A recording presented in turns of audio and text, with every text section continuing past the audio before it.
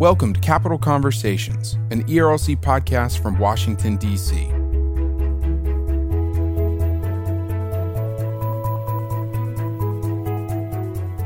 I'm your host, Jeff Pickering. Around the table on Capital Conversations, you'll hear from the policy team of the Ethics and Religious Liberty Commission, as well as featured guests from outside our D.C. office. Our conversations cover the policy debates and news shaping our world as we aim to connect our Christian theological motivations to political engagement in Washington.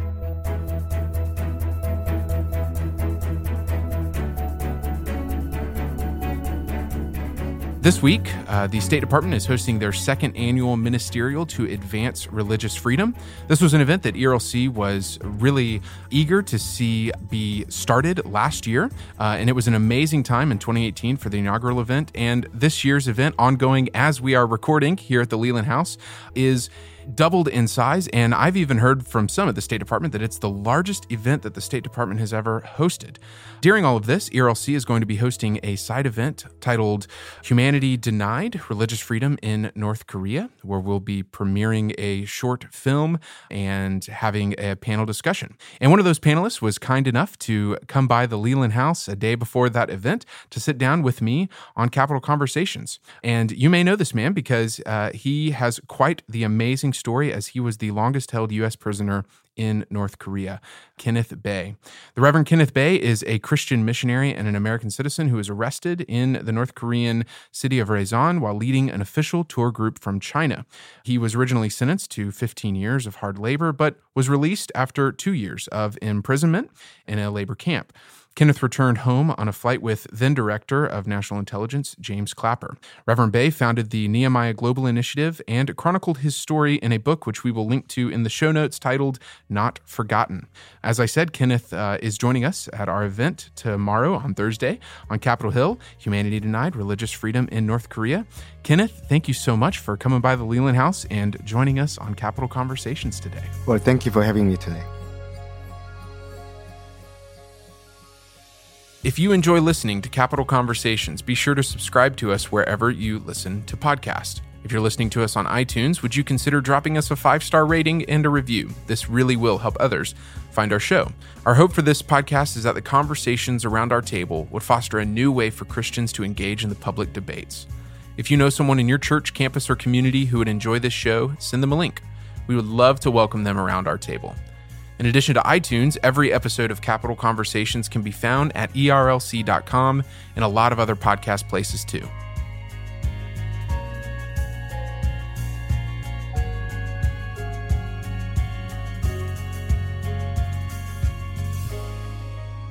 Kenneth, it's a real honor to meet you, to speak with you here in our studio after having read many stories on you and remembering when I was watching the news a few years ago when you were on that tarmac back on U.S. soil after a really difficult, I would even say a fascinating story of both heartbreak and hope with your imprisonment in North Korea and the international negotiations that led to your release. But before we talk about that particular story, I'd like to begin with your personal story.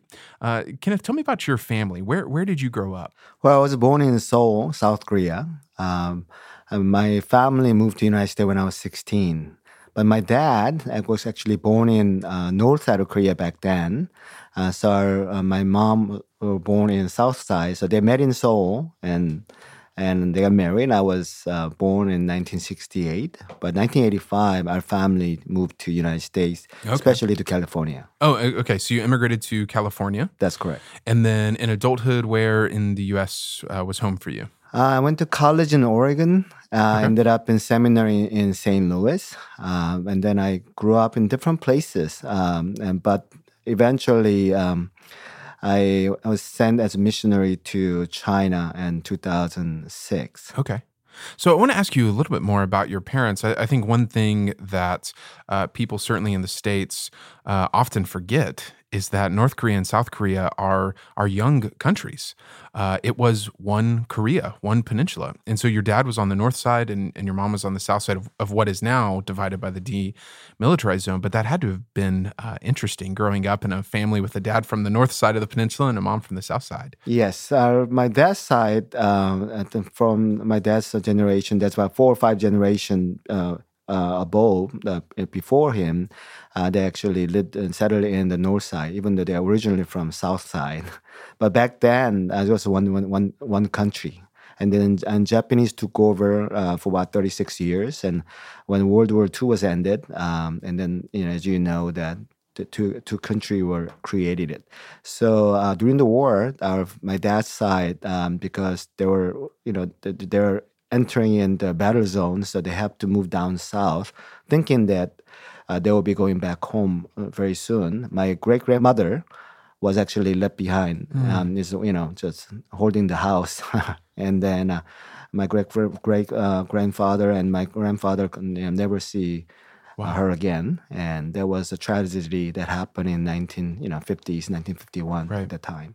Right. I think it's so important for people to remember that because that was not that long ago. Mm-hmm. And, the idea of families being separated because of a war is heart-wrenching. And that's an important element to any time we're talking about North Korea, South Korea, is to not forget the human stories involved in the family stories. You grew up a Christian? When did you come to faith in Christ? I think when I was about 13 or 14, I came to Christ. My grandmother was very faithful Christian, so she's been taking me to church, ever since when I was little. But after I entered into middle school, I ended up, finding faith in Christ at one of those retreat that are organized by the church. Okay. So I became Christian, I think, when I'm probably at 13 or 14. Encouragement for all of our student pastors out there. Your ministry matters. Yes. I love that your grandmother is an important part of your faith story. It reminds me of the story of Timothy in the Gospels and many people's stories. I have many friends, including our president, ERLC here. His grandmother was instrumental in his faith journey. That's Russell Moore. And you became a missionary. Tell me a bit about that call to ministry, call to missions in your life. When did you know that missions was a passion that you wanted to pursue? I know you said you ended up in China, so tell us a little about that journey.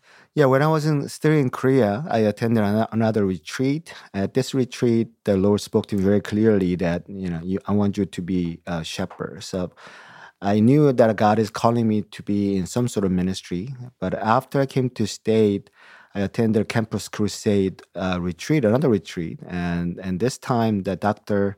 Bill Bright actually spoke about China that one particular night.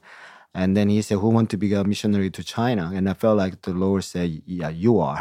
So Did he have a plane ready? Was it like, raise your hand and we're going to he said to come today? to the podium. And I was the first one to get on the stage. Okay. And so I knew that God is calling me to be a pastor or missionaries or overseas in China. But not until 2005, when I went to Kona, Hawaii to take school called Discipleship Training School. We ended up going to China as part of the mission trips. And this is when God confirmed the calling that, yes, I have called you to be a missionary to China. So 2006, I ended up going to China as missionaries. Okay. So that's what I was going to ask you. What did you do next? So that was within a year and you end up in China. What part of China? So I ended up in the northeast side of China. It's called a place called the city called Dalian. It's about a city of about 7 million, pretty big city.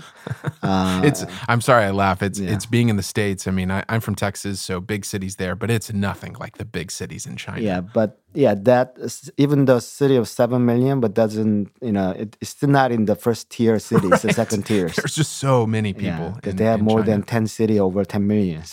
That's amazing. Okay, so anyway, sorry to interrupt you. You end up there, and I would assume being in the northeast side of China was not coincidence. You wanted to be near North Korea. Was that part of the No, call? when 2005, during our outreach, we ended up visiting a place called Dandong, the city next to North Korea. I saw two North Korean people. We met together, and one of them was about 30-some years old, and she came to Christ about 3 weeks ago. So I asked her, what can we pray for you? Give us your prayer requests. And she said, no, don't pray for me. I got Jesus. What else do I need? Wow. There was a very stunning answer from someone who had nothing. It just came out of North Korea. He said, I found Jesus. And then another man was about 50 years old. And then he came to Christ about a month ago. So I asked him, so how do you feel now since you're a Christian? He said, I did not have a hope to live my life, but now I found hope. His hope is Jesus. So I really realized that I know God called me to be a missionary to China, but I'm meeting with North Korean people. For the first time. And then I knew that God has also called me for not only for the people in China, but also for North Korea. So I ended up in the northeast side of China. And then I was surrounded by some of the people who's been working in the North Korean ministry for many years. So I ended up working with them, and then God eventually opened the door for me to move to Dandong, the city next to North Korea. Okay. And then God opened the door for me to get into North Korea afterward. To help contextualize this for our listeners, the city Dandong, is that sort of like El Paso right on the border between the United States and Mexico? Much. Okay, so it's a border town, right? Yeah, it's about 1 million people. Okay. Still, it's not a small city. Right. Compared, this is China. Yeah, but China is a third-tier city. Sure, sure. Okay, so you're right there on the border, and then. When did you first step across the border and visit North Korea? It was 2010 in September. One of the missionaries invited me to go visit her ministry in North Korea in the place called Rasan, which is next to China and Russia border area. 2010 September, went into North Korea with the invitation of North Korean governments for just spending a couple of days, and realized that it's possible to bring tourists, Western tourists, into the country, that part of the country, for the first time. They're just opening up the border. In 2010. 2010. And so immediately I knew that I'm supposed to bring people to North Korea to pray and worship and love the people as Christ loved us. So I ended up asking people that, would you join me to go to North Korea? From 2011 to 2012, I ended up bringing about 300 people from 17 different nations around the world. Wow. And they went into North Korea, 10, 15 people at a time, with over 23 different trips to that particular the area, and later on to Pyongyang and almost every other cities in North Korea, that I was able to bring people there just to pray and worship and just love the people as Christ loved us. So Kenneth, you said something there that's really interesting to me, which is at an official invitation by the North Korean government. How does one receive such an invitation? Normally you don't. Which is why I'm asking. Yeah. But it was invitation, recommendation of the missionary who was already inside working in and out. Okay. So she probably convinced her government, the North Korean government, the counterpart, and said, we need to bring some people to look at what we are doing in order to get more support. So there was a kind of like that kind of connection was made, and then I was given a special invitation from North Korean government. Okay. They didn't know who I was at the time. Sure. So what did 23 trips? I mean, that is a lot of travel across the borders. So I ended up start a travel agency specializing in North Korea, so that the people in North Korea knowing that we are actually Christians, tour company bringing people to North Korea. So that was understandable, acceptable, and I set it up the company so that we can actually bring people to North Korea. And what did a typical trip look like with these tourists? What did you do? Sometimes that anywhere between 3 to 4 nights, or something up to about 10 days. We visited different places in North Korea. Mostly, I ask people, when you go to North Korea, we're not just going there for tour and for fun, but rather we want to get engaging in spiritual warfare. This is spiritual warfare we're going to be entering into. So I ask people to prepare beforehand, and I do orientation before that we actually go into North Korea. But mainly, I just said, just treat the people as normal and just love them but spend time in prayer. So many of them in their own rooms or while we're traveling in a van or bus, they're actually singing and they're worshiping, and they also. So it wasn't more like we brought worship to North Korea where there's no worship, and we are actually praying, interceding for the people in North Korea. So someday that the wall will come down, we want to see North Korean people will be freely able to worship. Right. We long for that day as well. Did you have North Korean security officials with you the entire time that you're there? Right. They did happens? have one or two tour guide with us all the time. Okay. Plus, when maybe later on, the beginning, they didn't have any security personnel following us around. But after then they realized that I'm actually bringing some Korean-speaking people. They're not South Korean citizens, but maybe the Korean American, Korean Canadians are going in. They felt like that they need to have somebody watching us. So I ended up having security personnel guiding us, make sure that we're not doing anything illegal or talking to people about, in faith in Jesus. Right. But then eventually there was a turn. And after 2 years in 2012, you were arrested. And I have to wonder, was that always a fear or maybe even just an expectation that you had? Because you mentioned you recognized that these trips, while they were tourism trips, it was spiritual warfare that you were doing. And the Apostle Paul recognized that too. And he spent time in and out of prison. Was that a concern of yours? I knew that anything can happen. But for 18 trips that I made during this 1 year period of time, that I didn't feel any danger. So I knew that anything can happen in any trips. So I even told my family that, you need to pray for me because someday I might not come back. But that kind of came true. Reason why I was arrested was because I made a mistake by carrying in the portable computer hard drive into the country. There was a total mistake about a new computer. I was trying to transfer a file from old one to new one. But I left the new laptop at the hotel in China, but I accidentally crossed the border with my hard drive on it in my briefcase. But this hard drive contained Western media documentary film about North Korea, and this is how they got upset about it. They saw little children begging on the street or something like that, and they were offended. They wanted to know why I brought such a hostile documentary film to North Korea, and I said it was just a pure mistake. I didn't even know that I had those film in my hard drive. I see. What was that experience like, receiving a sentence of 15 years in a North Korean prison? See, they first said I was trying to overthrow the government of North Korea. And I say, how? And they said, through prayer and worship. That brought intercessors in North Korea to pray against them. And then I realized that they really felt that the prayer is a weapon against them. And they charged me with overthrowing the governments. And then I got 15 years of hard labor sentence. I was first American was sent to labor camp in North Korea. But during this time, that God made sure that, through a different way, that he made sure that he was with me all this time. So do not fear, I am with you. And there's something to be accomplished through this. So, just knowing that, he said I'm in charge of all things.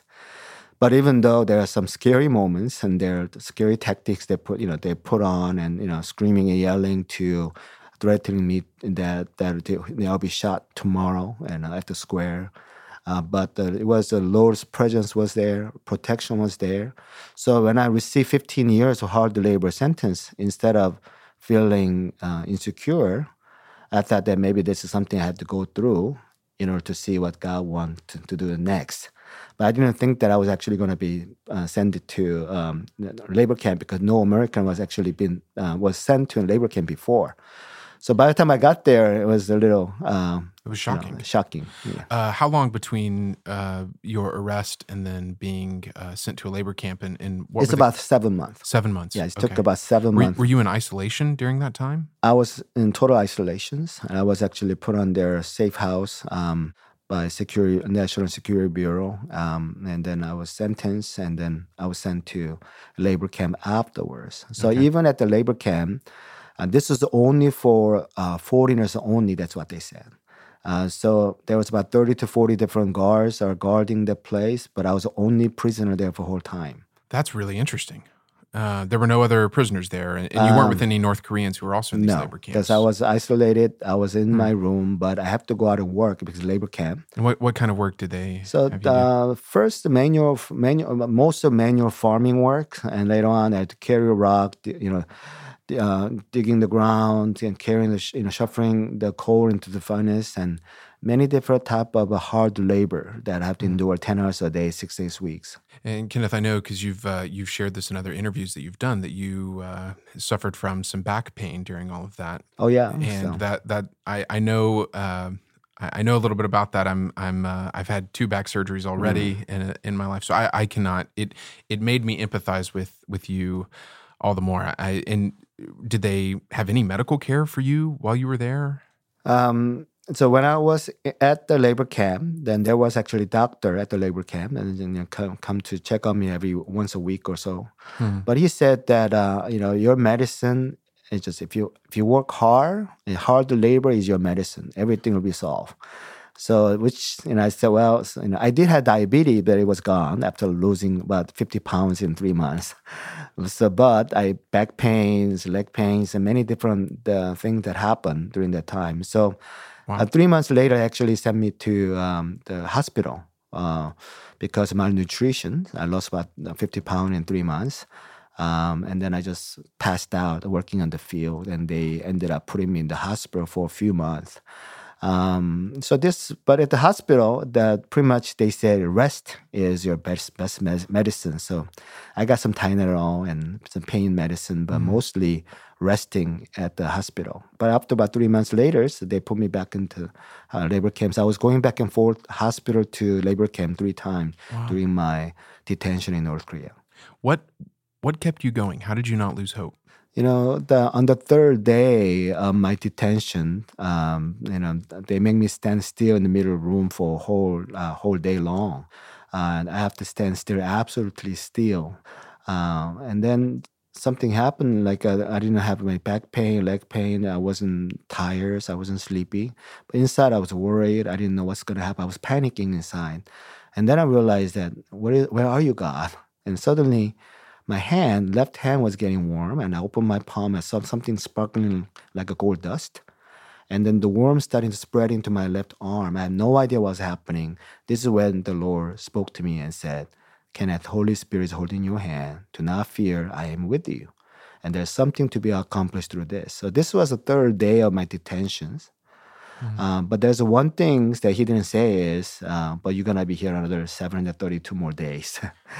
So I know when God promised, God always fulfills his promise. This is his character. But the hardest part was waiting. That's the hardest part. Not knowing when that God will fulfill his promise. So I was complaining to God, Lord, that you said that you will be my savior, you will rescue me, but I'm in the prison, I'm suffering, my entire body is aching, I feel like I'm going to die anytime. And so how long would the suffering will last? And this is what the Lord said. The Lord said, Kenneth, even suffering is beneficial for you. And I didn't like his answer. But he said, through suffering, there is something you will gain something out of that. And then I realized that he said, but my grace is more than enough for you. And he said, I am with you, Kenneth. So through suffering, Lord, help me to focusing on him at all time and trusting in him and knowing that help is coming, but the only thing I can do is just hold on to his promise and hold on to his character and nature. As a one time, there's one funny story I have to share, because the one time I was thinking about food when I was hungry in a prison, and I was thinking about Hawaiian chocolate with macadamia nut. That was something I was craving the most. Okay. Second thing was Kit Kat. Third thing was beef jerky from Costco. And then the 4th thing was protein bar. 5th thing was mixed nut. I was thinking about it in one Sunday afternoon, just smiling, but I didn't pray or anything like that. But 3 months later, when I was in the hospital, my mom came to visit me from Seattle, Washington. It was the first time they allowed American prisoner to be greeted with the family members. So we had an emotional reunion. The second day, she came to see me. Then she said she brought me something. She opened her bag. The first thing she took out was Hawaiian chocolate with macadamia nut. Amazing. Second thing was Kit Kat. Third thing was beef jerky from Costco. Fourth thing was protein bar. Fifth thing was mixed nut. I didn't pray. I didn't call my mom. I didn't write to her. But God did not forget. It was almost like He remembered. Yeah. So this is moments sometime. And I was about to lose my hope. And then I was like, I think I'm done with this. Yeah, but that's amazing. More and more, Lord reminded me that, no, I am here with you. There's something to be accomplished. Therefore, hang in there. Okay, so what you mentioned your mom came to visit you. When was the first time you had contact with family after being arrested? About maybe a month and a half later, that I was able to write letters to my... and receive letters? I received letters. And what was happening back home with your family during imprisonment? As you can imagine, it was just... They thought that it was caused by misunderstanding. They thought, I was actually doing pretty well, building relationships with them for the last several years. So I didn't think that I was going to be staying there longer. And, my family is hoping for the same, but realized that I was being charged, and I'm actually in the prosecutor's office now, and they're starting to, to worry, and they're writing a letter to let me know that the U.S. government is doing everything possible trying to get me home. So there are a lot of encouragement letters, was, my mom, my sister, and also my wife, and then my kids, and later on, they keep on sending letters. So most of the time, there's family letters, the letters that was written, I was able to receive that after about 2 or 3 weeks after it was written, actually. Because it was all done by the email form. And then the Swedish embassy in Pyongyang, they received it and printed out and handed over to North Korean counterpart. And this is how they deliver any new letters, maybe once a week or something like that. Wow. And you said that you felt that the Lord was impressing upon you that you had a purpose in being there. Mm-hmm. What was that purpose? That was something that I was asking the Lord. But through the suffering that I was enduring, and then I realized that I started to have more connection in a way with, it's almost like our God's heart toward to the people in North Korea. Because I was suffering for 2 years, but I realized that people in North Korea has been suffering for more than 70 years. My freedom was limited, but their freedom is limited for whole entire life. And I realized that God is, God's a father's heart waiting for a prodigal son to come home. And I realized that I was there after I came home in 2014, being there for 735 days. Lord finally spoke to me and said, how many people prayed for you, remembered you when you were in North Korea? And they have not forgot about you, and I have not forgotten you. And then he said, but I have not forgotten the 25 million people in North Korea who never even heard the name Jesus before. So he said, go home and tell the people what I've done for you. And then also tell all those people who pray for you, tell them now pray for people in North Korea. Because they remember me as they pray that I was able to come home. But Lord's going to use their prayer to bring 25 million people to come home and restore them and rebuild their life once again. So I didn't realize my purpose until when I actually got home. Sure. And this is when Lord reminded me that I put you there for the reason for 2 years. But now I'm going around the world, visiting more than 17 countries. And I speak about my experience, asking people, as you remember me, please pray for them. Because now I'm finding that every meetings, every speaking engagement I speak in different places around the world, somebody will come up to me and say, Kenneth, I remembered you. I prayed for you. I was in El Salvador and last year, 9-year-old boy came to me and say, Pastor, when I was 5, I prayed for you for 2 years. There's a little village, the kids that don't even speak English. It's amazing. And this is something I'm finding from all over the world that people actually did pray, did remember me. Yeah. And this is why now I am, become more advocate for the people in North Korea now. That's wonderful. I remember that. I remember when your story made headline news. I remember when CNN, I believe it was their correspondent Will Ripley, was able to do an interview with you. That's right. I believe you had a press conference at one point. The world was watching, and this is just another good reminder that there are Christians all around the world who are suffering from horrific religious persecution, both those who were missionaries, such as yourself, and those who, as you said, like North Koreans, are suffering in their own home country and have never experienced that freedom.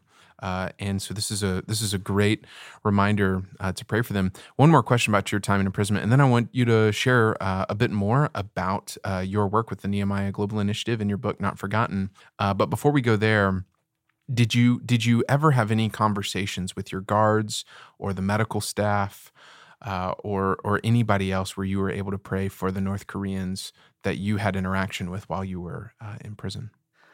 For first year that I was just thinking about myself because I'm praying every day and say, Lord, save me, oh Lord. That was my prayer.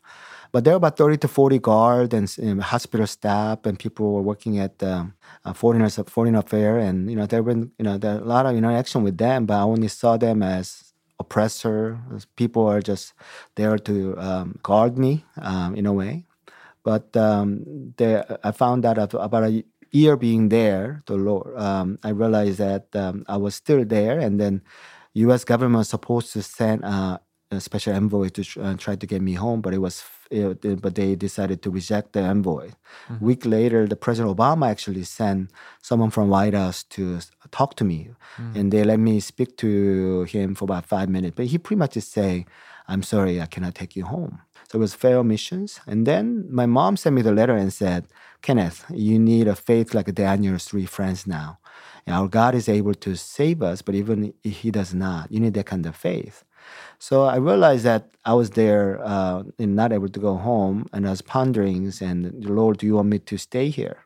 Is this what you will? And then finally I knelt down my hospital bed and I pray, Lord, you know my heart. I want to go home, but not my will, but your will be done. I give up my right to go home. Use me, O Lord.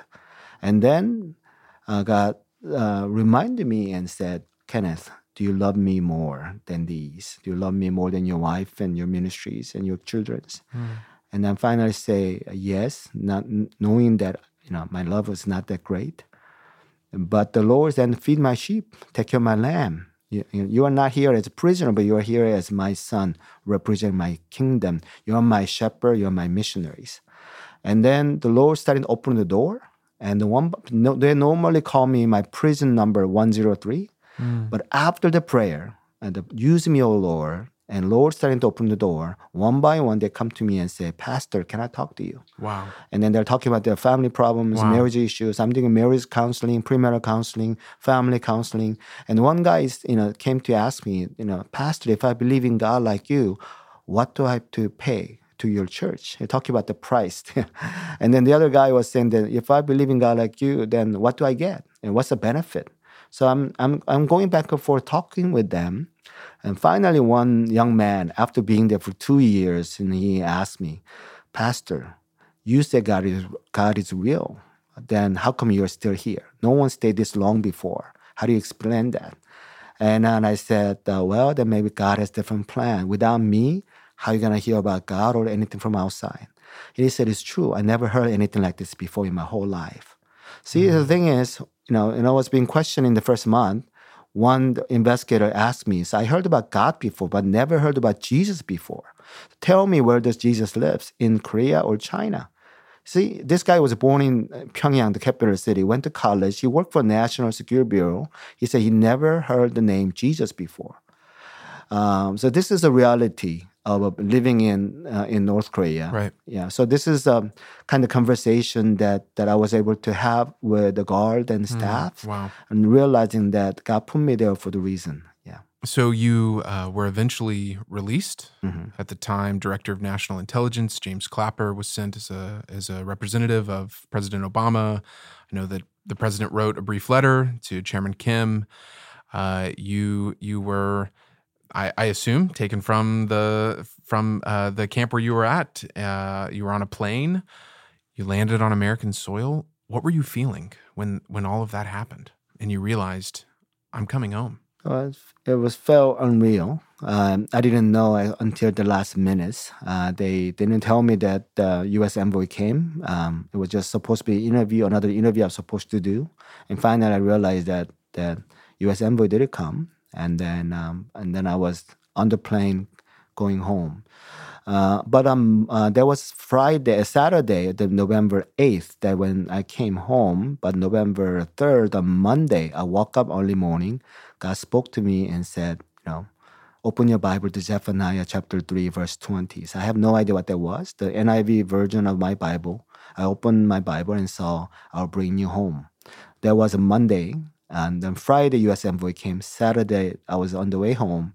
I told the people, including the Alison Hooker, who was who's in the Korean desk in NSC here now. She was one of the person that came to get me home. And then I told her that actually Lord spoke to me on Monday. He's gonna bring me home, and they were so surprised. And she said, "We left Washington D.C. White House November 3rd, Monday." So I realized that God's heart and God's presence was all along with me. Right. So when I finally landed in the airport, I saw my mom coming over. Amazing. It was just then I realized that I'm finally home, as God promised. He kept his promise. Yes. That's wonderful. Kenneth, thank you. Thank you so much for sharing about your story. You've moved back to the Korean Peninsula. You're now living in Seoul. Yes. Tell us about what you're doing there. Tell us about the Nehemiah Global Initiative. Yes, I studied on Nehemiah Global Initiative in U.S. and now our headquarters is in South Korea. I'm working with North Korean refugees who are coming over to South Korea, because more than about 1,300 to 1,500 refugees ended up in South Korea from North Korea every year nowadays. Then I realized that the U.S. government spent time and many effort by many people in State Departments and everywhere, and then tried to get me home for 2 years. And then realized that there are defectors, there are refugees coming out from North Korea to China. But who will stand with them? Who will remember them? Who will help them? So I realized that is anything I can do. Then I'm starting to get involved in the rescue operations. The people from North Korea to come into China to South Korea, and we are helping the people to come to South Korea and restore their life in South Korea, and that help them to readjust and then begin their life in South Korea. I realize that many of them have no clear idea about Jesus and then faith in God, but through the rescue attempt, through visitations, and they were starting to hear about the Lord for the first time. And then now it's starting to become a ministry. So we are now engaging in rebuilding, empowering work for North Korean refugees, and then teens are coming in. And now they're getting to know the Lord and really finding a purpose. One of the things that we do at the Nehemiah Global Initiative is we started a 1 million prayer petition campaign, Nehemiah 1 million prayer petition campaign. The name Nehemiah came obviously from Bible. How Nehemiah prayed for his people, his compassion for his people. Later on, God used him to rebuild the wall. But it wasn't just about rebuilding the wall, but the worship was restored, people was restored, and then saw reformation, and then revival took place in Jerusalem. So I wanted to see that North and South have been divided for 70 years. People are leaving North Korea because they're starving. They just couldn't stay anymore. And then we are just asking people around the world, would you remember 25 million people who never heard the name Jesus before, as you remember me when I was in prison in North Korea? So now about more than 4,700 people from 63 different countries has signed up to be a Nehemiah prayer warrior. Instead of rebuilding the actual wall, let's say, can we rebuild life together, restore life together so they can know the Lord? So now we are doing the prayer petition campaign. Wonderful. So people can go to pray4nk.org to sign up for the campaign. So now we are asking people around the world to do that. At the same time, we're also preparing for North Korea when it's open, when two countries be united. We want to see the people in North Korea to be able to hear about the Lord and about having the Bible in their hand. So we have something called 1 million Bible campaigns. We're trying to produce 1 million Bible and then deliver to 1 million households in Pyongyang. Every single home within 30 days of North Korea being opened up. So this is something I'm asking people around the world to say, would you partner with us to restore people's life and rescuing them, and also preparing the Bible, preparing for another revival will take place in Pyongyang, once known to be the Jerusalem of the Far East 100 years ago. Well, Kenneth, that is wonderful work. I'm so thankful for you as my brother in Christ. I'm thankful that you stopped by our studio today and that you'll be a part of our event to share these stories tomorrow here in Washington, D.C. And thankful for the work that you're doing and remembering how your imprisonment is now, God has purposed it to help you lead all of us to remember the sort of conscience imprisonment that the people of North Korea are in, and to be praying for them and to be praying for that day when they too will be free. Kenneth, thank you so much for joining us on Capital Conversations. Kenneth's book is Not Forgotten, The True Story of My Imprisonment in North Korea, and his organization is the Nehemiah Global Initiative. And to sign up for the prayer petition campaign, you go to pray4nk.org. We will link to all of these online in the show notes. Kenneth, thanks again. Well, thank you so much for having me.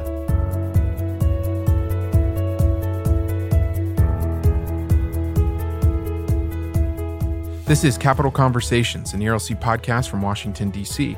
Thanks to our production team, and thanks also to you for joining us today. Resources from this conversation are available at erlc.com to equip you and your church.